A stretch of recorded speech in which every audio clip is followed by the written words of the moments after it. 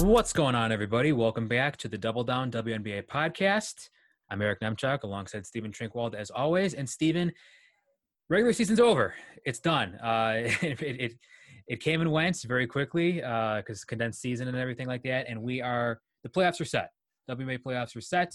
We're just going to talk about the first round matchups here. There are two games coming up on Tuesday. How are you feeling about this? I'm feeling good. The regular season was fun. It somehow seemed like an endless sprint. It came and went so quickly, but it seemed like there was always, 3 games on the schedule, of course, with the condensed season and everyone playing every other day. But happy to be talking about playoff basketball for sure. Yeah, playoff basketball. You kind of wonder how things are going to be different. The regular season was obviously different as far as, there's always the talk of how many minutes are you going to give each player, or are you going to go for it? Or are you going to, rest them? But now everyone's going for it. We, of course, have these single game elimination rounds. First off, not sure how you feel about it. I don't really like it, but those are the rules. So if I can just go on a quick tangent here, I think like the single elimination is fine. I think for like the opening round of the playoffs, and maybe if we could get to best of 3 in the second round, that would be a little bit better than having that first week bye still have to deal with a single elimination game. That makes sense to me. Like kind of increase the amount of basketball as the teams get weeded out. That would work. But let's save that for a season that isn't so chaotic. Yeah, for sure. So first off, we have the Phoenix Mercury versus Washington Mystics. Phoenix, the 5th seed. Washington Mystics, the 8th seed. As of just minutes ago, we had to wait until literally the last game of the regular season for this to be decided. Washington just kind of snuck in there past Dallas and Atlanta. Washington had we weren't really sure what was going to happen with them. I think we were both pretty low on them entering the season. We were kind of just like, well, what's the worst that could happen? They're going to shoot a lot of threes. Their defense might be not be too good, and they snuck in there, right? You have here as a result of the protests that were going on a couple weeks ago, these teams actually played a quote unquote home and home against each other in consecutive games in late August. That was pretty interesting. Phoenix won both the games. First one was pretty close. Second one, not so close. But Phoenix, they had some changes mid-season, right?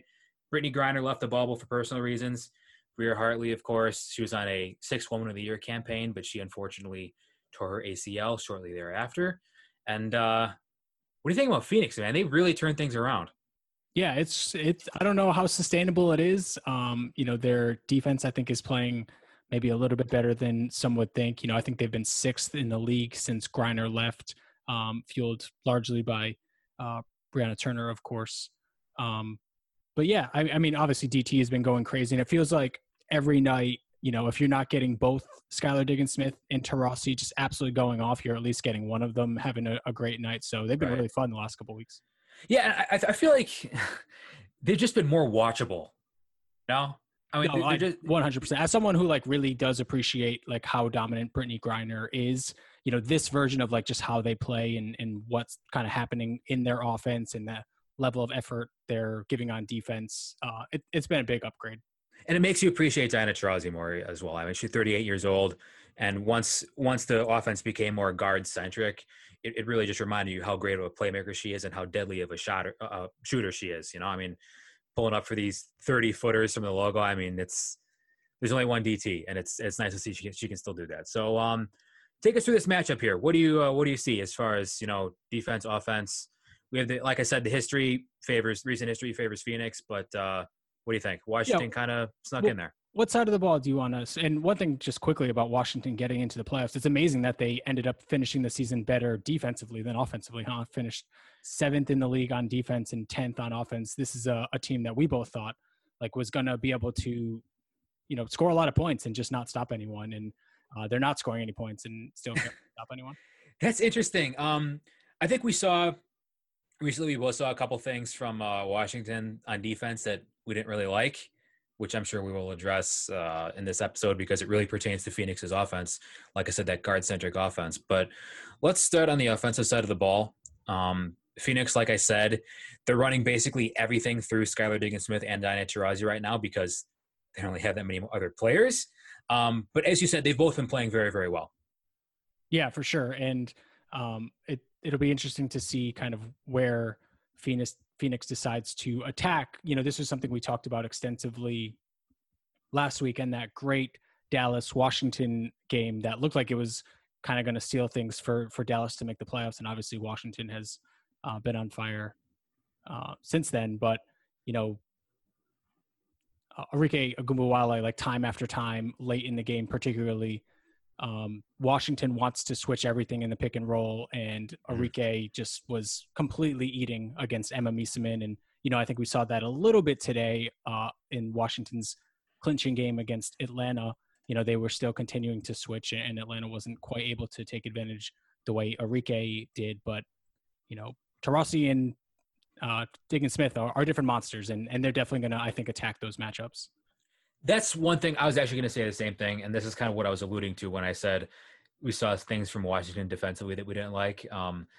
When they switch like this and leave Emma Miesemann out on an island against a really explosive scoring guard like that, and Phoenix has two of them, and they are hogging the usage right now because, like I said, not many players. So I have to wonder if they're not going to change things up defensively, like if they're not going to try to blitz the pick and roll more often with Miesemann or whoever's in it, because you cannot leave Diana Taurasi versus a post player, let alone Emma Miesemann out there. And Skylar Diggins Smith is just going to go right around her, Yeah, and that's something I was really going to mention as well. Like, I hope to kind of see a different strategy in this one game winner takes all situation from Washington. That switching system, I just don't think it's going to work. Hopefully they will, in pick and roll, go towards maybe, like you said, a blitzing or a trapping system to just get the ball out of those two players' hands and make, Cunningham or Walker Kimbrough or someone else on the floor beat them. Because if you just, play your traditional defense the way Washington has been playing and kind of what they want to do here,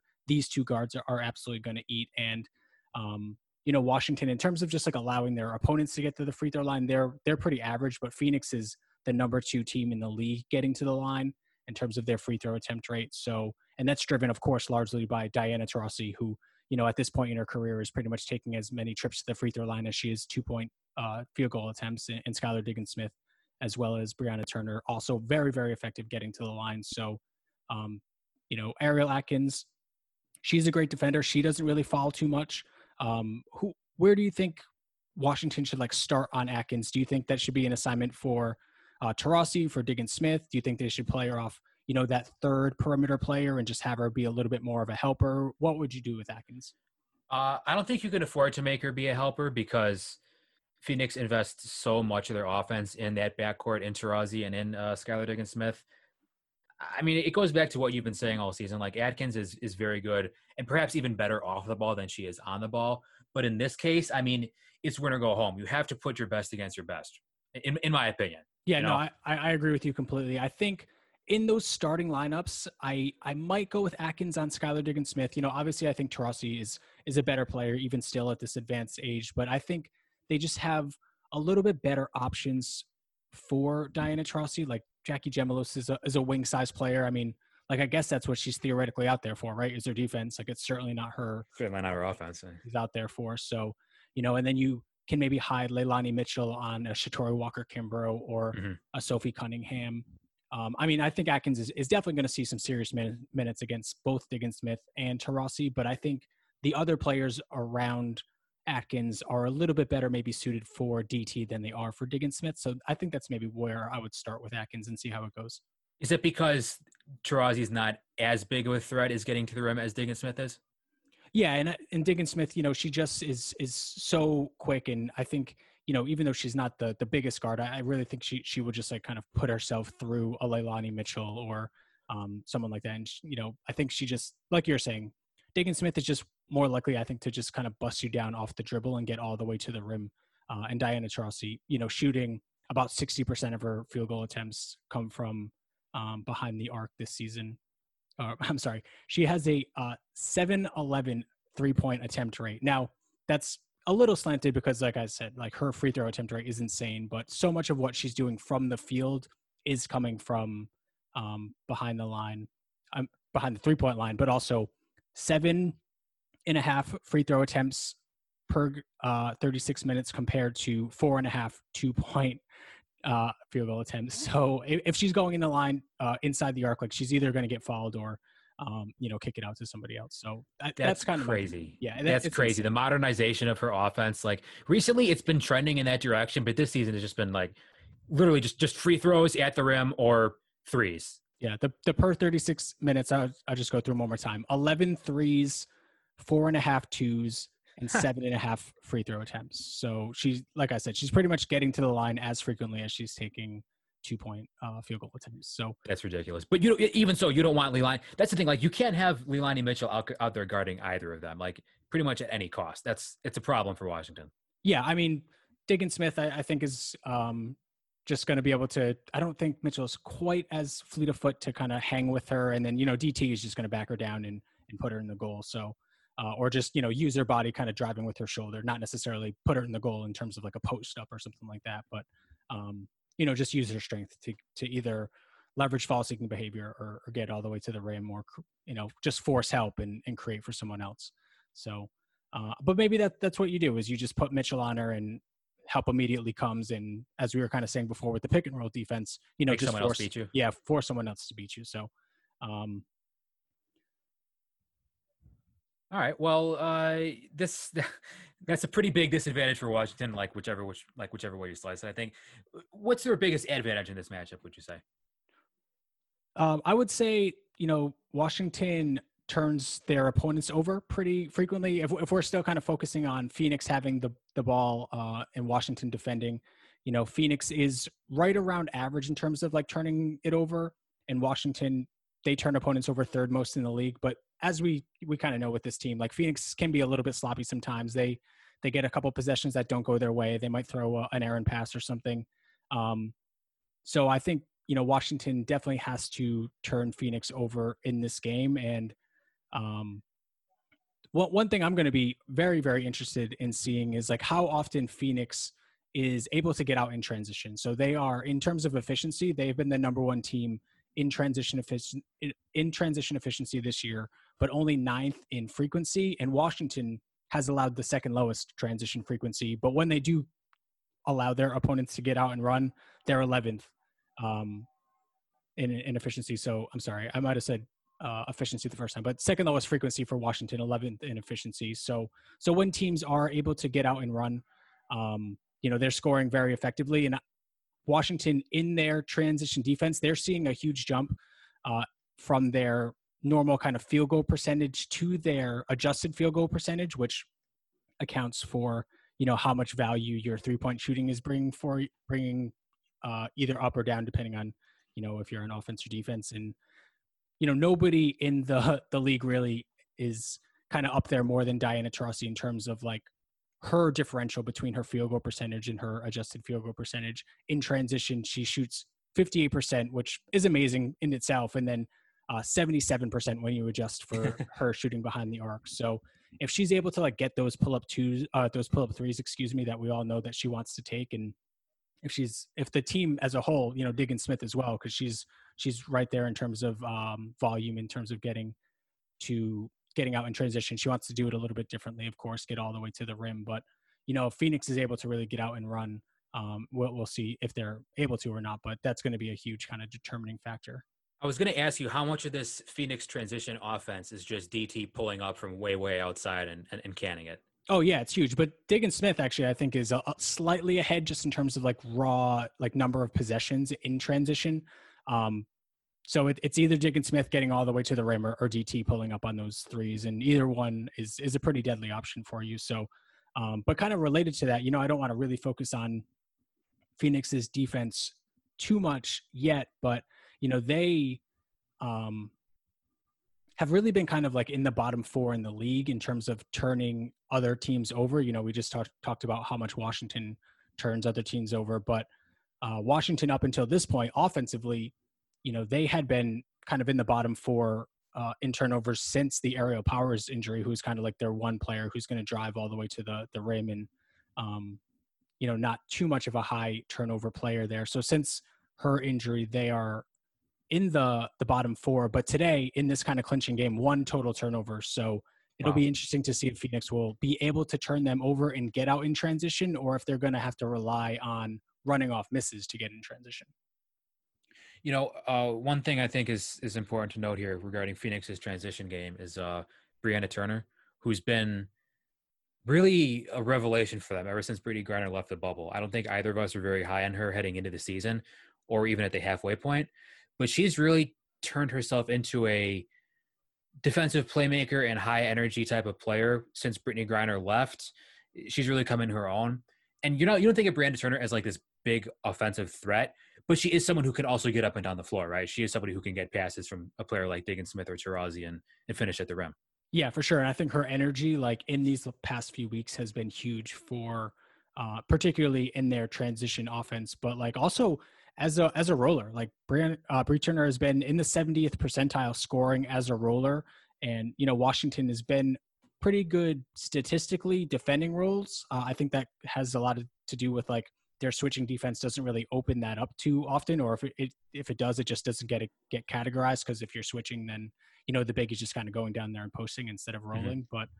But if Turner is able to kind of get out as a roller and kind of get downhill and finish, or as you were saying, get out in the half court, I think she's going to have the opportunities at least to have a really big game. And I definitely, while we're talking about it, I was going to save this for a little bit later, but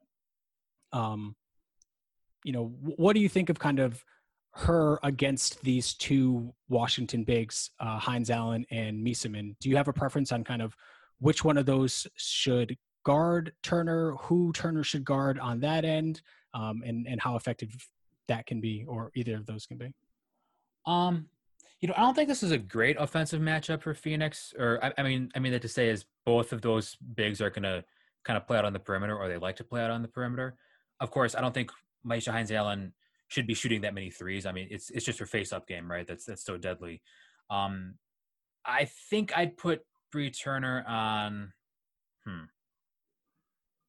I think I'd put her on Hines Allen because I think she's a more versatile defender than Kia Vaughn is.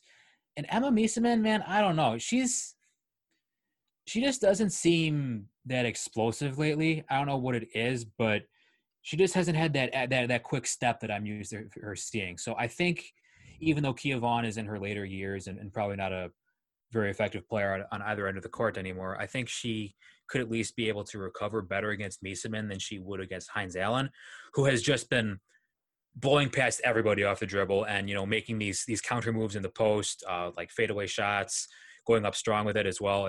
She's got the whole package. And I think Bree Turner is just better equipped to defend against that. Yeah, and kind of before I really dove into it, like I was thinking this is for Washington's bigs, like this is going to be an opportunity for them to eat, right? Yeah. But it really wasn't the case. Miesemann missed one of the games against Phoenix this year, but in the other one, she went 1 for 10. And in terms of Hines Allen, Turner was the primary defender on her in a lot of these games, and Hines Allen just was not really that good. She was kind of able to get on the glass pretty well in the first matchup, 3 offensive rebounds, and had 2 putbacks, one of which were on Turner. But in terms of like trying to post up or drive off the dribble, that face-up game that you were talking about, like Turner's length and athleticism was just a problem, particularly in the first game.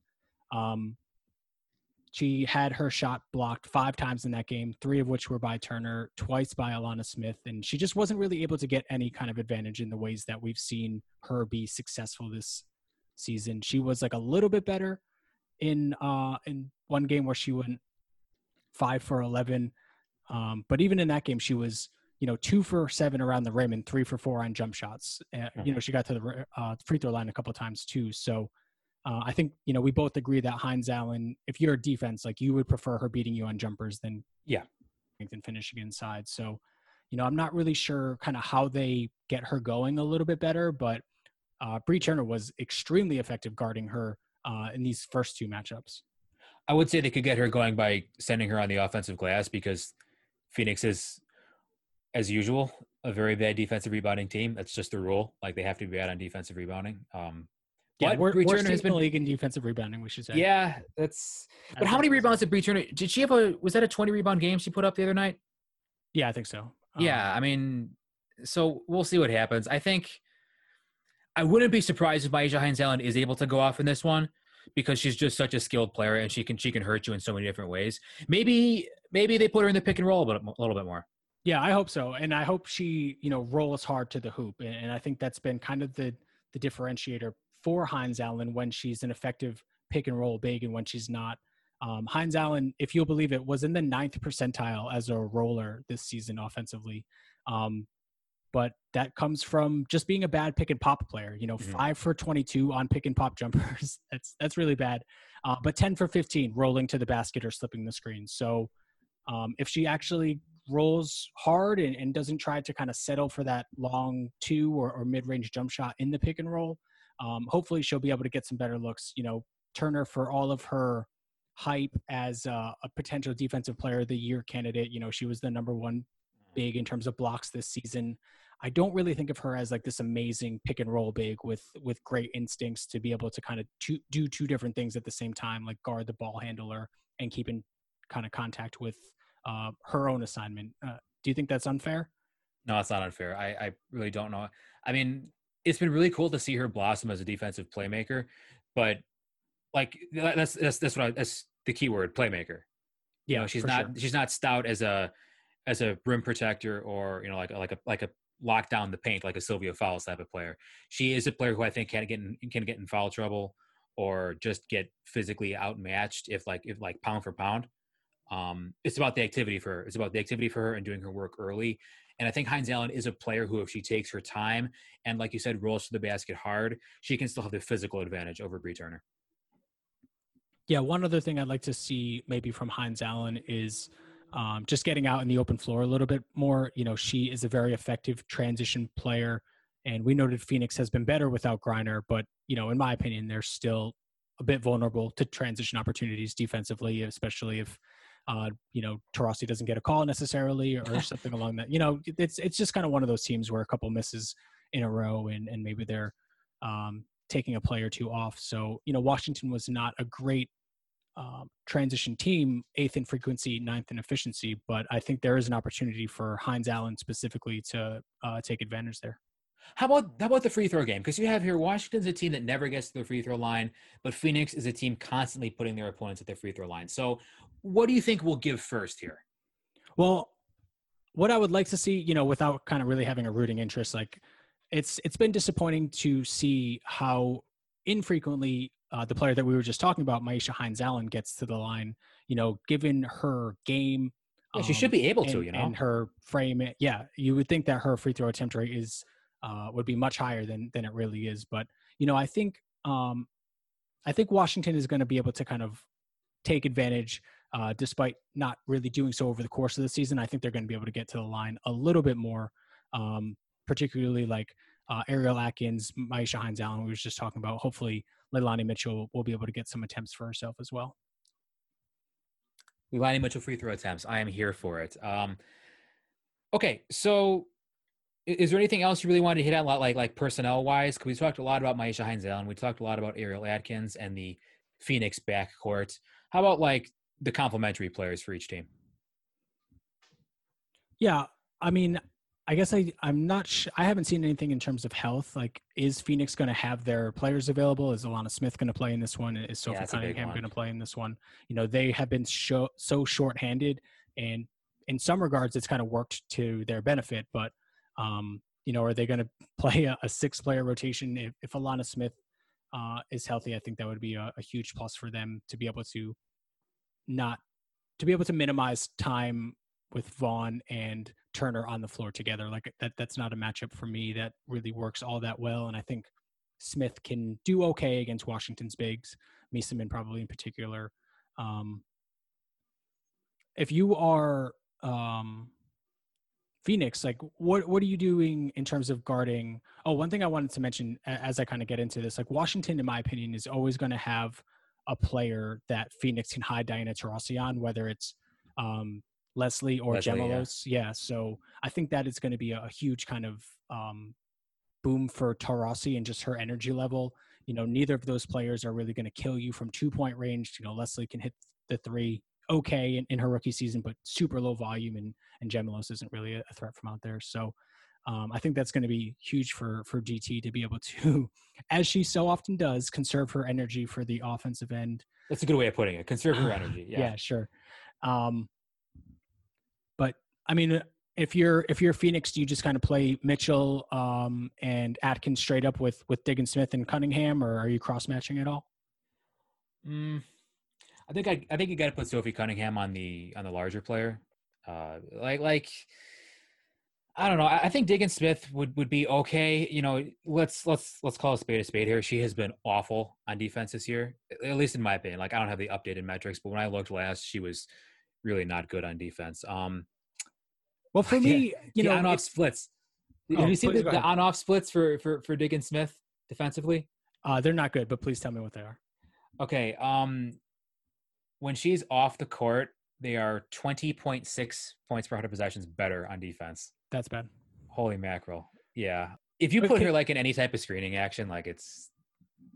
Yeah, that's the thing. Yeah. Offenses are really doing her a favor when you're allowing her to just guard one-on-one, because I think when she's just straight up guarding the ball handler, and this is something I was going to talk about if Dallas ended up making the playoffs, like she was pretty good guarding Arike Ogunbowale this year in 2 games. But where she's a disaster is anytime she's off the ball and anytime you set a screen, she's just going to die on the screen. Like she's not going to get over it. The big is going to have to kind of play 2 positions essentially defensively. I don't think she's all that terrible kind of just guarding her player, but anything beyond that, and it's been just bad. It's really difficult to have a backcourt in which neither player is really going to, I don't want to say give effort, but you know, you could put either of them in a pick and roll and it's just instantly a problem. So I think that's just about all I have on this one. What are your thoughts? Who do you expect to win? I think we mentioned Phoenix is 5th in offense and Washington's 7th in defense. So Phoenix, you know, statistically has a little bit of advantage there. And then on the other end, you know, Washington 10th in offense and Phoenix is 6th in defense. So yeah, I just think for Washington, too much needs to go right offensively, whether that be like they're hitting their threes or Mike Hines-Allen not settling for bad shots. Whereas Phoenix, I mean, like you said early when we were talking, it's been at least one of Diggins Smith or Taurasi that's just been going off lately.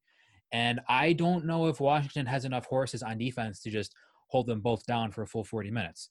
Taurasi in particular, you know, everyone will say like, oh, in winner take all games, she's almost undefeated. I don't know. I forget what the number is by now, but it's pretty good. And like we talked about again, if Phoenix can find something in this pick and roll offense versus an Emma Miesemann or versus like a Tiana Hawkins type of player, then they're just going to keep going to it. Because for all like the shortcomings on defense or whatever, both Diggins Smith and Taurasi, you do not want to see them in pick and rolls, specifically when a big is on them. So I think the personnel matchups favor Phoenix, at least as far as, because I don't think depth is as much of a concern here because it's one and done. You know, like maybe during the regular season, it was like, okay, Phoenix is trying to save people. Washington's trying to save people. There was a game where Washington was throwing like Stella Johnson out there, you know, before she got injured. They were playing Shug Sutton. Like, I don't know if she's going to get any minutes because it's, like I said, it's win or go home. Phoenix has the personal advantage. I expect them to win. Do you?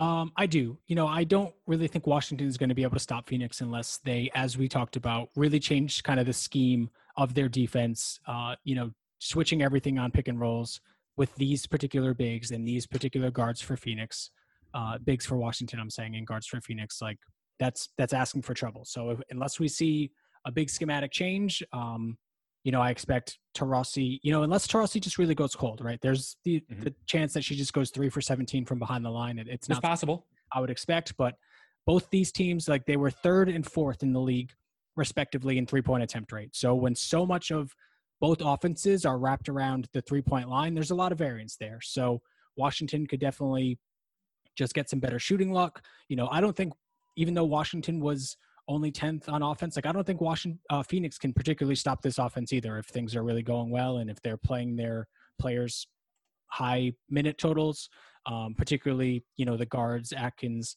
and Leilani Mitchell. Hopefully, I mean, you know, Tiana Hawkins is of course like the best reserve for Washington. So you can, I think, afford to give your bigs a little bit more of a breather. But, those two guards are going to have to play heavy minutes. Yeah. But overall, as you were saying, I think Phoenix has a better team. They have better high-end talent. They've been, both of these teams have been kind of on a roll lately. So, if you believe in momentum, it's kind of going well for both of them. I wouldn't drastically favor Phoenix. Honestly, I could see Washington winning this game. They definitely have the coaching advantage. I would not expect Mike Thibault to get outcoached. I think he is a much better coach than Sandy Brondello. Makes just kind of better in-game adjustments, has his players prepared better. They play harder than Phoenix does. But I would still pick Phoenix. I think they're going to win this game and go on to face someone in the second round. I don't have it in front of me. Someone. They will be facing someone if they win. To your point, actually, what I wanted to say, Phoenix has been hot.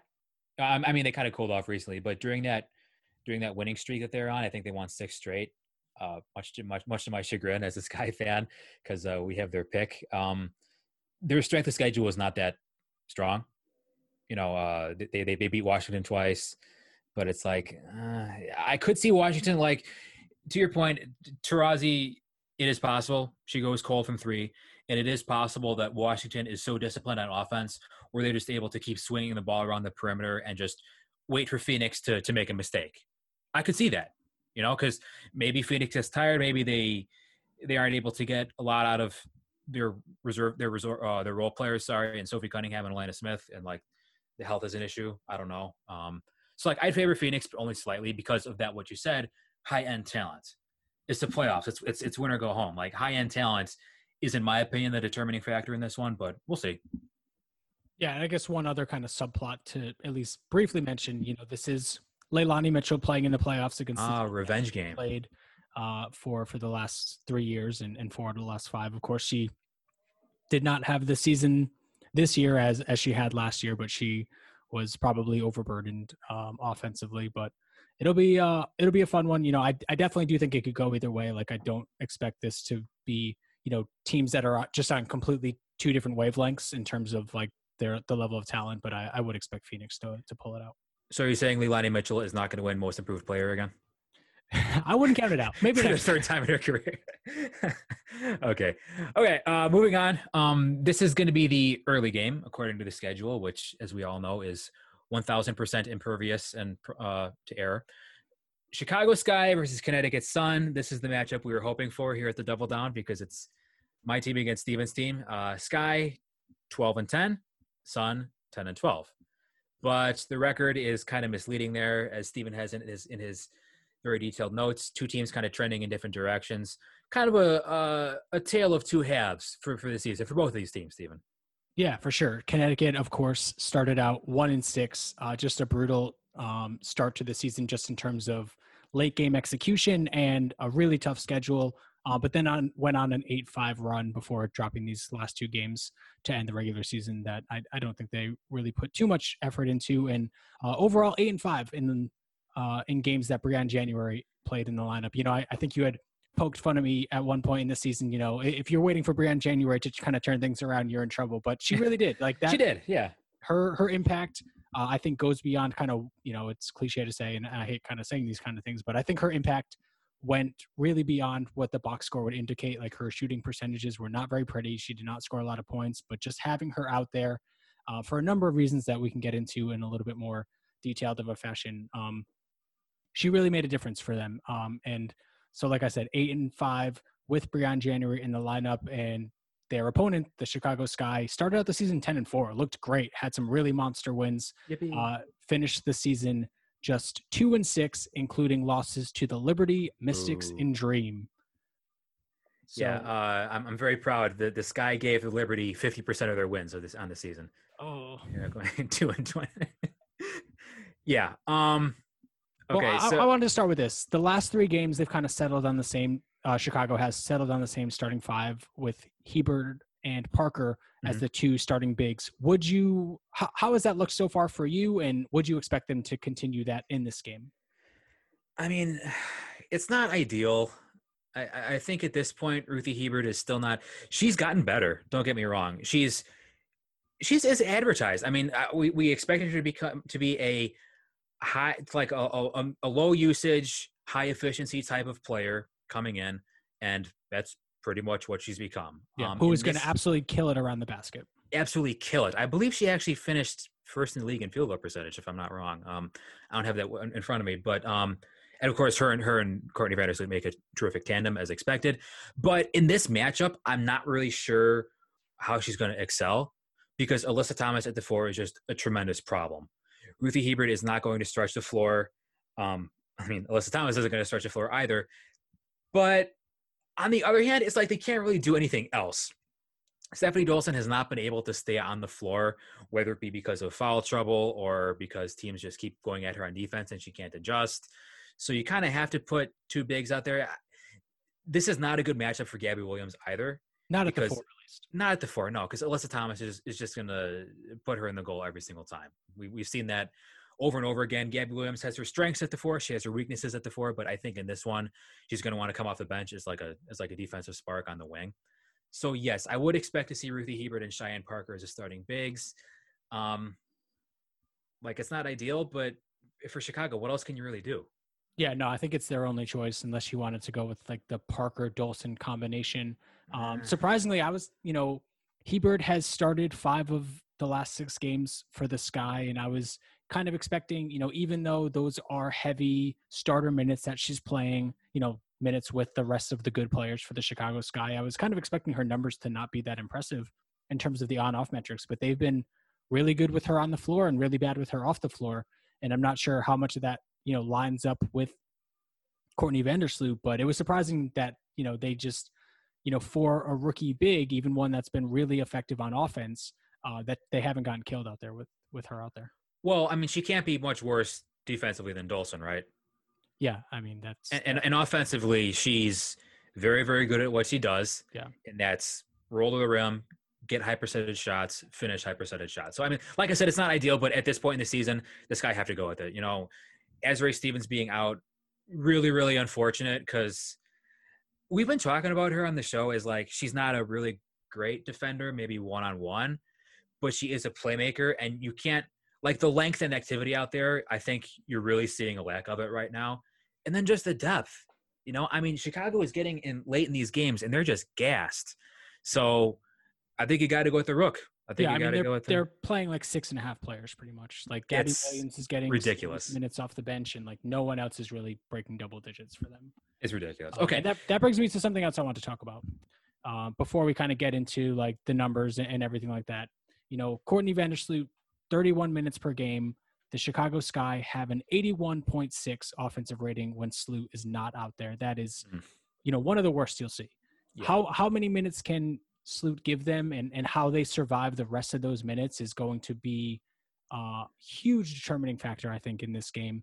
She only played I shouldn't say only, but she played 32 and a half minutes in their second round loss against Vegas last season.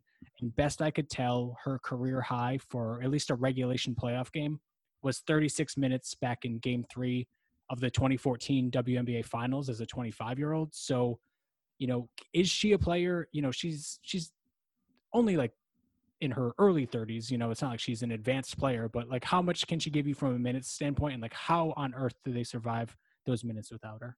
I don't know. Well, they haven't survived. That's been the story of the season thus far. Like Sydney Colson hasn't been able to give them anything, which has been pretty disappointing. I don't know if she's... A signing we both liked. Yeah, we both liked it. I mean, to be fair, like she did come down with COVID, I believe. And although I think she was asymptomatic, like just the time getting back into basketball shape and, maybe her conditioning is fine. That's fair. Totally fair. But you gotta adjust. And the Sky have not been able to adjust, whether it's been Point Gabby, whether it's been Allie Quigley giving Sloot a couple possessions at the point. Not ideal again. It's been the story of the season, and I think you just got to say, Sloot, like I said, it's win or go home. This is what you've been playing for. Wish we could have gotten that top 4 seed for this exact reason, but we didn't. So got to give 35 or 36 minutes. You have to. Hopefully they can get her up to 36, and because there's no, like, there's just such a glaring disadvantage. I mean, and folks, that's not just on-off noise either. I mean, you can see if the It's Sky very offense, evident watching the so game. obvious. Yeah. So yeah, This is, where the absence of Diamond DeShields, of course, hurts as well. Not that she's a point guard, but someone who can just kind of get you some freebies as a transition player. We talked about how, and we can kind of get into it now. We talked about in the offseason how much of a monster this team was in terms of transition effectiveness. Diamond DeShields was the number one player just in terms of total volume. She was a transition offense within herself. The Sky this season are ninth in transition frequency offensively. And against a Sun team in this matchup that's allowing the lowest transition frequency in the league. So, when Chicago has the ball, I guess this is just going to be a half court affair. Like, do you think that is going to work in Chicago's favor? I mean, the Sun are a pretty they're a pretty stout defensive team in the half court, right? I don't know. That's one thing I did also see is that the Sky are like 9th or 10th. Maybe my page hasn't updated yet, but in transition frequency, that's really disappointed me because they've been a pretty good transition team when they've been able to get out and run. But missing DeShields, and I don't think Allie Quigley has been as good, with those wing threes in transition either.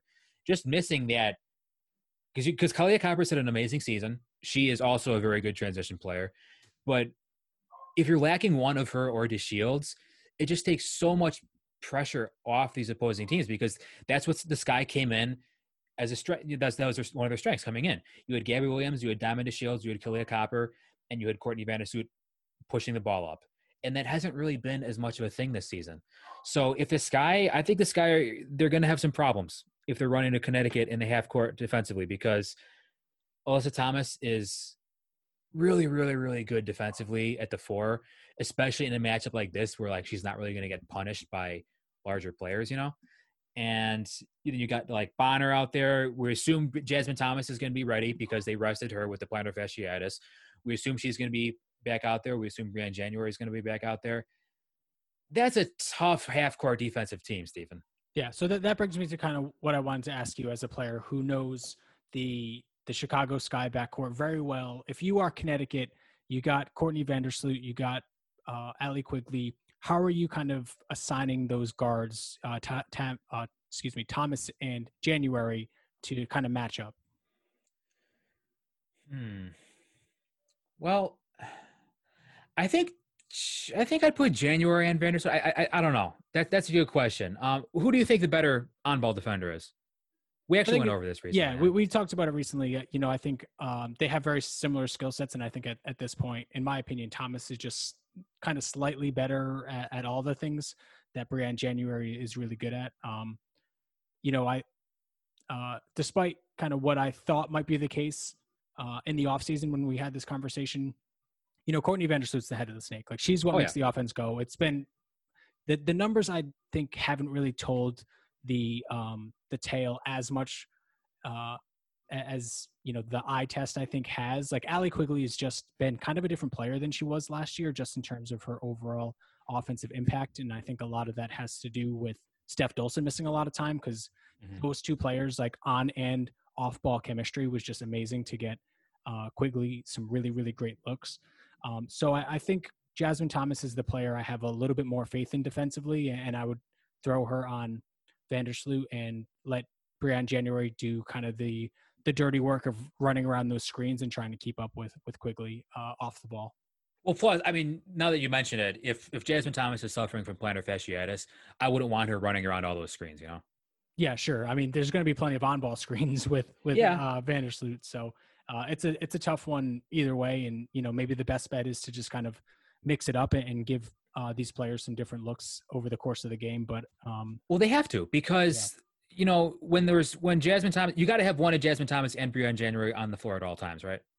Yeah, sure. Ideally. And hopefully they'll both be able to give you really heavy minutes. I don't think Natisha Heidemann can quite hang defensively. And, Charles, I think in the last matchup between Connecticut and Chicago, Charles did a really, really good job, in my opinion, on Quigley. She got caught on screens a few times, but just the length. Yeah. And, the activity kind of fighting around those screens. But offensively, it's still a little bit of a problem, but I would, with Holmes out and The oft discussed on this podcast, Kalina Mosqueda-Lewis not being very good. Charles is probably going to be the first player off the bench, I would assume.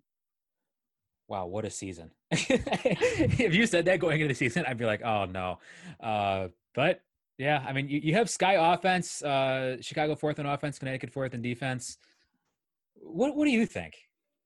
Well, Sky is turnover prone, you said. Yeah, let's get into kind of the numbers here a little bit. They definitely have a turnover prone offense. I actually kind of thought that it would increase over the course of the season, but in this recent stretch, they've been turning it over a little bit less, which is surprising. So the third highest turnover rate in the W this year. And of course, Connecticut with Bonner and Alyssa Thomas, two of the preeminent transition players in the league, just in terms of volume, if nothing else. They're going to turn those turnovers into offense on the other end. So Chicago is really going to have to kind of limit those turnovers. And Connecticut's a team that really gives up, as we were saying with Phoenix, a team that gives up a ton of free throws. So Chicago's not really a team that gets there too often. But I think if nothing else, Cheyenne Parker can probably get some good opportunities going to the line. Gabby Williams, with her athleticism going downhill, can probably get there too. Quigley and Vandersloot, I expect, would probably get to the line a few times each. But Chicago, the number one offense overall in pick and roll offense, no surprise there, fourth in frequency, number one in efficiency from the roller. And I think this is where they're really going to have to attack the Connecticut Sun. Bree Jones has had a far better season than I personally anticipated. She's had some really nice moments defending on the block. Her post-up numbers aren't amazing, but I think she's definitely better down there than she is as a pick and roll defender. And Parker, Dolson, and Hebert are all at least in the 80th percentile as role players. So I would make Bree Jones defend in space as often as possible. And really, if Parker is kind of up to the task, just run hard to the rim each and every time. And as often as it'll work, just keep going to it. Yeah, agreed on all counts. I mean, you have here, you'd rather see, if you're this guy, Parker rolling rather than posting up. I totally agree. Although Parker has been really, really good as a post-up player this season, Bree Jones is not a pick and roll defender. So you got to go at your. If I'm a coach, which I'm not, thank God. If I'm a coach, I want my players exploiting the opponent's defensive weaknesses as much as possible. For Connecticut, that's pick and roll defense with the roller, right? So you put Bree Jones in the pick and roll, or Montpremier in the pick and roll. I mean, she's active, she's athletic, she's long, but she's also a rookie. Yeah, the awareness isn't there yet. The awareness just isn't there yet. The mechanics aren't there either. So I think you can do some different things. In fact, I think this is a matchup in which Steph Dolson could see the floor more than usual, because it's not like Bree Jones is going to be running rim to rim that often. You're fighting just size with size down there, and she is still a pick and pop option. And as you said, if she can hang out there long enough where her screening and her passing ability can get Quigley some open looks, I mean, I think you have to do that as much as you can. But can I just jump in real quick? Yeah, before of we course, kind of move on from Dolson. Dolson has been a disaster defensively this season, of course, but this is not a Connecticut Sun offense that's going to put her in a ton of pick and rolls and really punish her for being out there. This is the worst pick and roll team in the league, particularly from the guard position, scoring from their pick and roll ball handlers. So, right.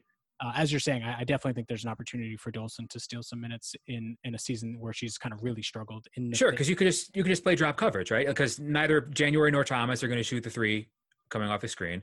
There's no real weak side 3-point shooting, aside from maybe Bonner. But it's a matchup that Dolson should be able to stay on the floor for enough time. I don't know. I'm not as worried about it as I would be against another team. We'll put it that way. Yeah, no, I think that's a great point. But to kind of build off what I was saying with Chicago running pick and rolls and really going to the roller, I think they'll have success with the ball handlers as well. They were only fourth in scoring. I say only, but that's still top third. But they were fourth in scoring efficiency from the ball handler.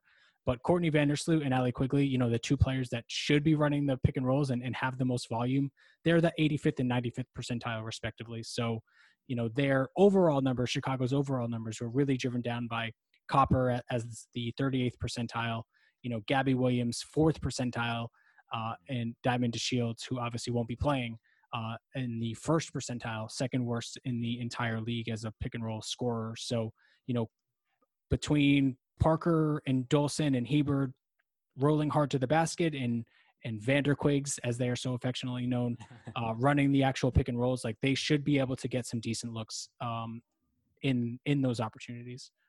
I hope so, because defensively, I am not optimistic. It's been many years since I could say I've been optimistic about the Sky defense, and just with the turnovers, like Alyssa Thomas and DeWanna Bonner just really frightened me. Yeah, and Chicago, we had mentioned last week, not a team with like a ton of floor spacing, like off the ball shooting outside of Quigley, that's really going to scare you. And Connecticut is the number one defense in the league defending spot ups, so that's driven largely by Thomas and Bree Jones, who those two players probably won't be getting too many spot up opportunities defensively in this game, but Breann January, the 99th percentile defending spot ups. So I guess if there is anyone you want kind of keeping tabs on Allie Quigley off ball, it's Breann January. So how are you feeling about Kalea Copper offensively going against DeWanna Bonner? I mean, I think my confidence in Kalea has really increased a lot since the start of the season, as it should have. She's really taken that extra leap, becoming not just an athlete, but just a well-rounded scorer. However, I mean, you have in your notes here, she hasn't really been that efficient lately. She's made 1 3-pointer in her last 5 games. Oof. You said what has slowed her down? That slowed her down. Just the 3-point shot hasn't been there. And I mean, she was shooting 40% from 3 for a while. She's not that's pretty unsustainable for her, I think. She's got to get out in transition again. Like this is the thing for her and for DeShields and for most of this guy, honestly. If she can get those easy buckets in transition, then that's the proverbial the basket gets wide as the ocean or whatever. Then she gets more confident in her jumper. She has been really good at attacking the rim, I feel like, with those really acrobatic finishes. But at the same time, I don't think she's going to be able to get many of those against Connecticut because unless you get Bree Jones really far away from the hoop, she's pretty much paint bound defensively. And with Alyssa Thomas being such a good help defender with all the length on the perimeter with Bonner, I don't know. There are better matchups for Copper, I think. What do you think? Yeah, I think Bonner is a pretty tough one for her to go against. Long, I mean, if she's able to make some noise off the ball, like Bonner is not, she wants to kind of shade away from her assignment on the weak side and give you maybe a little bit more space than you should. So if she can get that 3-point shot back, which she's been missing the last few games, and just to give you the numbers, 58.8% true shooting in 13 games in August, and 48% true shooting through 5 games this month. So September has been a little bit of a slog for Copper. For Connecticut, kind of just Copper getting her own offense in a one-on-one setting. I like DeWanna Bonner's chances pretty good, but like I said, if Copper's able to kind of get it going off the ball in more of a catch and shoot role, that'll be a huge difference maker, obviously. So want to move to the other side of the ball? Let's do it. Cool. So the Sun offense, 9th in offense for the season for Connecticut, 8th in defense for the Chicago Sky. And Connecticut, a top 4 team getting to the line. Sky kind of middle of the pack. Connecticut doesn't shoot very well when they do get there. But the Sky, kind of average surrendering free throw attempt rates. And, Connecticut is also a very strong offensive rebounding team. Since the Azra Stevens injury, which has led to more Ruthie Hebert and maybe more importantly for this category, more Gabby Williams at the 4, Chicago is allowing a 30% offensive rebound rate, which is the 3rd highest in that time. So is this something for Chicago that's a concern for you as someone who roots for this team? Absolutely, it's a concern. I think free throws are actually more of a concern for me. The Sky, they were actually able to. Well, let's see here. The game in which the Sky won, they shot more free throws than the Sun. They shot 11 more free throws, which was the difference in the game. The game that they lost, Connecticut shot 7 more free throws. That's worrisome to me because, like I said, without Azra Stevens on the floor, it just gets the floor just gets so much more open up, even against an offense. Like there's so little margin for error. If you put Gabby Williams at the 4, like I said earlier, like Alyssa Thomas is going to have a field day. And we talk about Kalia Copper versus DeWanna Bonner. I think the inverse is also a problem because Bonner does have, as you like to call it, the foul-seeking behavior.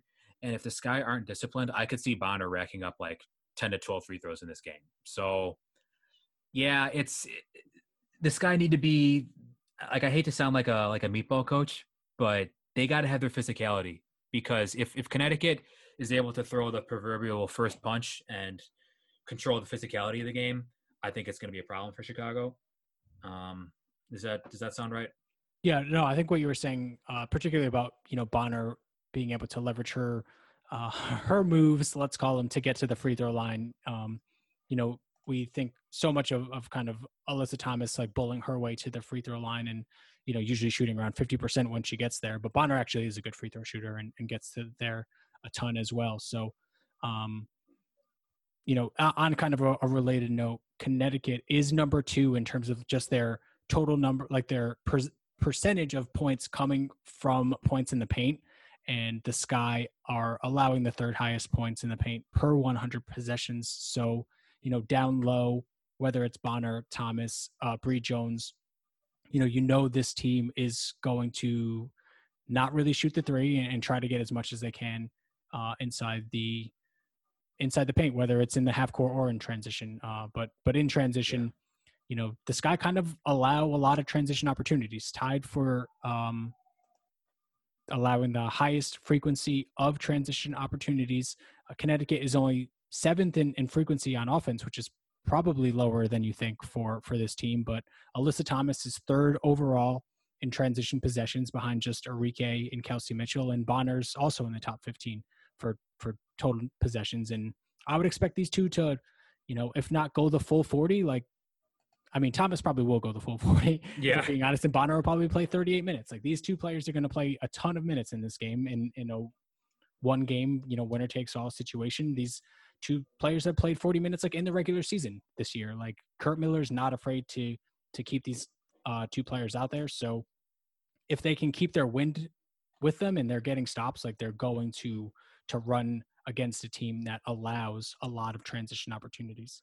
Yeah, and like I said earlier, Alyssa Thomas really, really frightens me in transition, especially against in this matchup. Maybe at the start of the year, I would have been more comfortable going against the Sun in a running game because the Sky had the depth and the Sun didn't. But now the tables have turned, and now the Sky don't have the depth and the Sun, well, maybe they don't have that much depth either, but they've at least got functional depth, right? Like, as we said in the Phoenix versus Washington matchup, they have the high-end star power with Thomas and Bonner. But for this guy with everything running through Vandersloot, a lot needs to go right for Chicago as far as neutralizing this Sun transition offense. And Kelsey Mitchell, 2nd in the league in transition opportunities. Look at that.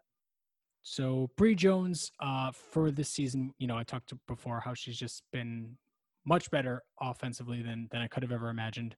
In the 100 percentile as a post-up player offensively, how are you feeling about her being able to get those like good seals that she's been getting this season, against whether it be Parker or Dolson?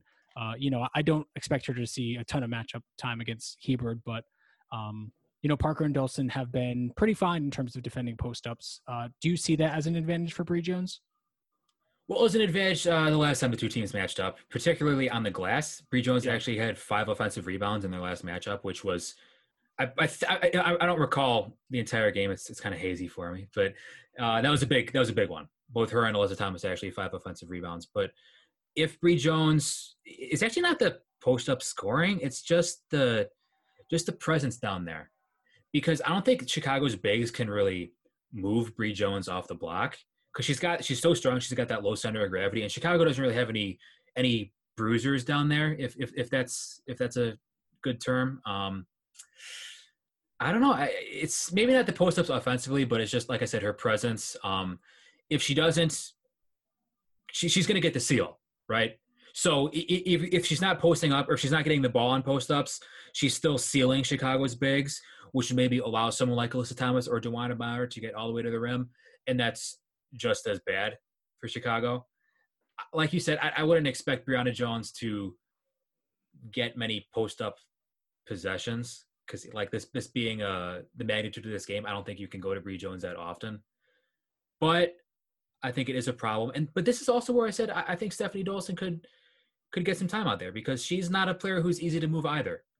And defensively, there are worse matchups for her than Bree Jones. So yeah, and Dolson has struggled as a post defender in the past, but I feel like that's more so than anything just because of her wingspan, not necessarily because of her strength. And Bree Jones is not exactly soaring off the floor. Let's say she's a little bit more of a ground bound center. A very ground bound matchup. Yeah, sure, for sure. But I think Dolson probably can hang a little bit better, as you were saying, in this matchup defensively than some other ones. So, how you feeling? I haven't been feeling great about this team for a couple of weeks now, just because the depth has been gutted.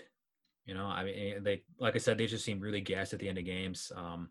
Whereas Connecticut has been on the upswing, but like there are matchups in this game that favor, like there are some parts of this game that really favor the Sky, and there are some parts of this game that really favor the Sun. I think this is going to be a close one. I mean, both the times they played each other in the regular season, can't believe it's over already, man. Both the times they played each other in the regular season, they were close. They could have gone either way both times. Had a lot of close games last year too. I think that's true. The Sky had that one blowout early in the season, but yeah, that's true too. I don't know. I'd rather play the Sun than I would the Mercury. I would rather play the Mystics than I would the Sun. Okay, so that's fair. You seem pretty confident though.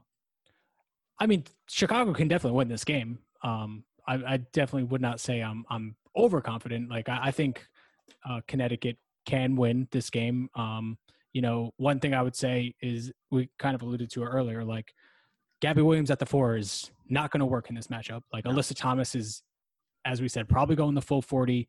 Gabby Williams, 8th percentile defending post-ups. Like Alyssa Thomas is not an amazing post scorer, but she will absolutely put Gabby Williams in the goal. I think at this point in the season, Connecticut probably is the slightly better team. Like the Sky overall have a negative 0.4 net rating in the 9 games they've played since losing Azra Stevens. Connecticut has a 2.0 net rating since getting Brianne January back from injury, including missing some additional time since then, Jasmine Thomas being in and out of the lineup. So, I mean, obviously, like this kind of goes without saying, but I'll say it anyway. Like if Thomas's plantar fasciitis flares up and she has to leave this game early, like this team is completely toast. That's really going to open things up for one of Vandersloot or Quigley. But, the guards in Connecticut are going to have to hit some jump shots. Like this is a team where you could really kind of pack the paint defensively against them. It's almost become, a punchline how inept this team is from behind the arc. But I guess that's not really their game this year. And, but they are going to have to hit a couple of them, maybe Heidemann hits a couple of threes or something, but something's going to have to happen from behind the line from a couple of the guards that they have here. I expect both of these teams to play a very, very short rotation, only because they don't really have a choice. They had no choice. Yeah. But I guess I slightly expect Connecticut to win this game because they are trending a little bit more in a positive direction, and the Sky have really just been kind of really struggling. I think it's more so about the Sky struggles really than it has been Connecticut really being that good of a team. Like the Sky seemed to be like shaken up a little bit. They just crawled toward the playoffs. It's just been so bad since DeShields and Stevens left, and it's all, like I said, it's about the depth. Do you think? Well, did we talk about Brianne January or no? Because I thought you said we were going to. Because I have some thoughts about that. Oh, please go ahead. Well, actually, we kind of talked about this in our last episode too. But I think Brianne January has been. I agree with you. Her impact has gone beyond the box score because, one, she provides a veteran backup point guard presence that the Sun didn't have. 2, she provides another very good defender in the backcourt. And 3, she's a capable 3-point shooter. Even if you no, they're not going to hit that many threes. No, they're not going to attempt that many threes. But even if you have just one player who can either be that trailer or like from the wing, that's a lot better than nothing. And if Brianne January can hit a couple 3-pointers, that like could be the determining factor in this game, you know? Teams are not going to ignore Breon January like they ignore Bria Holmes. You know what No, I mean? exactly, exactly. And there's another thing. Like if Bria Holmes, she's out for the season, right? She's out. She's done. She's out. Yeah, torn She's out. meniscus. Yeah, and that's the thing. If what's that you always say? Like even if you're not hitting the three, if they're still respecting you out there, you're still making an impact, right? Exactly. And I think Okay. that definitely goes. That applies to Brie January.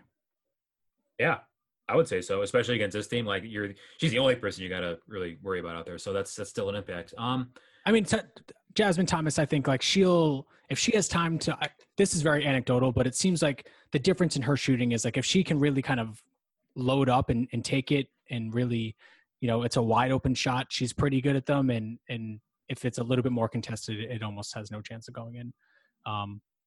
I would still take my chances. Yeah, for sure. Defensively. Yeah. And I'm fully prepared to be wrong about that. Jasmine Thomas, go 5 for 6 from 3. I'm ready to be wrong. But yeah, one other thing I want to say, like two great coaches. I'm really looking forward to kind of if there are any big adjustments in game, you know, what these coaches kind of pull out. You know, two teams that run some really nice like out of bounds plays and ATOs. So it's going to be a really good coaching matchup. What would those adjustments look like? Like what are you thinking of? Well, I don't know. I mean, it's just, you know, I'm very interested to see if I don't really think they can maybe get away with this with Parker on the floor, but I'm wondering if Connecticut, we see any Alyssa Thomas at the 5. Yeah. Alyssa Thomas at the 5. And, you know, maybe you can't quite, well, you have Charles. I think you could get away with it actually. Yeah, maybe.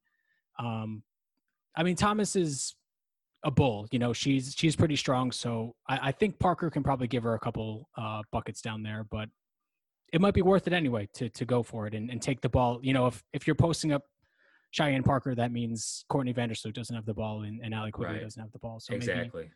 Maybe you almost tempt them to do it by doing that. So, and that is a thing. Like you can bait teams into doing something that like you don't want them to do, or that you want them to do. So you want, you know, they kind of overcorrect in attacking a mismatch or a perceived mismatch. So good point. All right, well, folks, you heard it here first.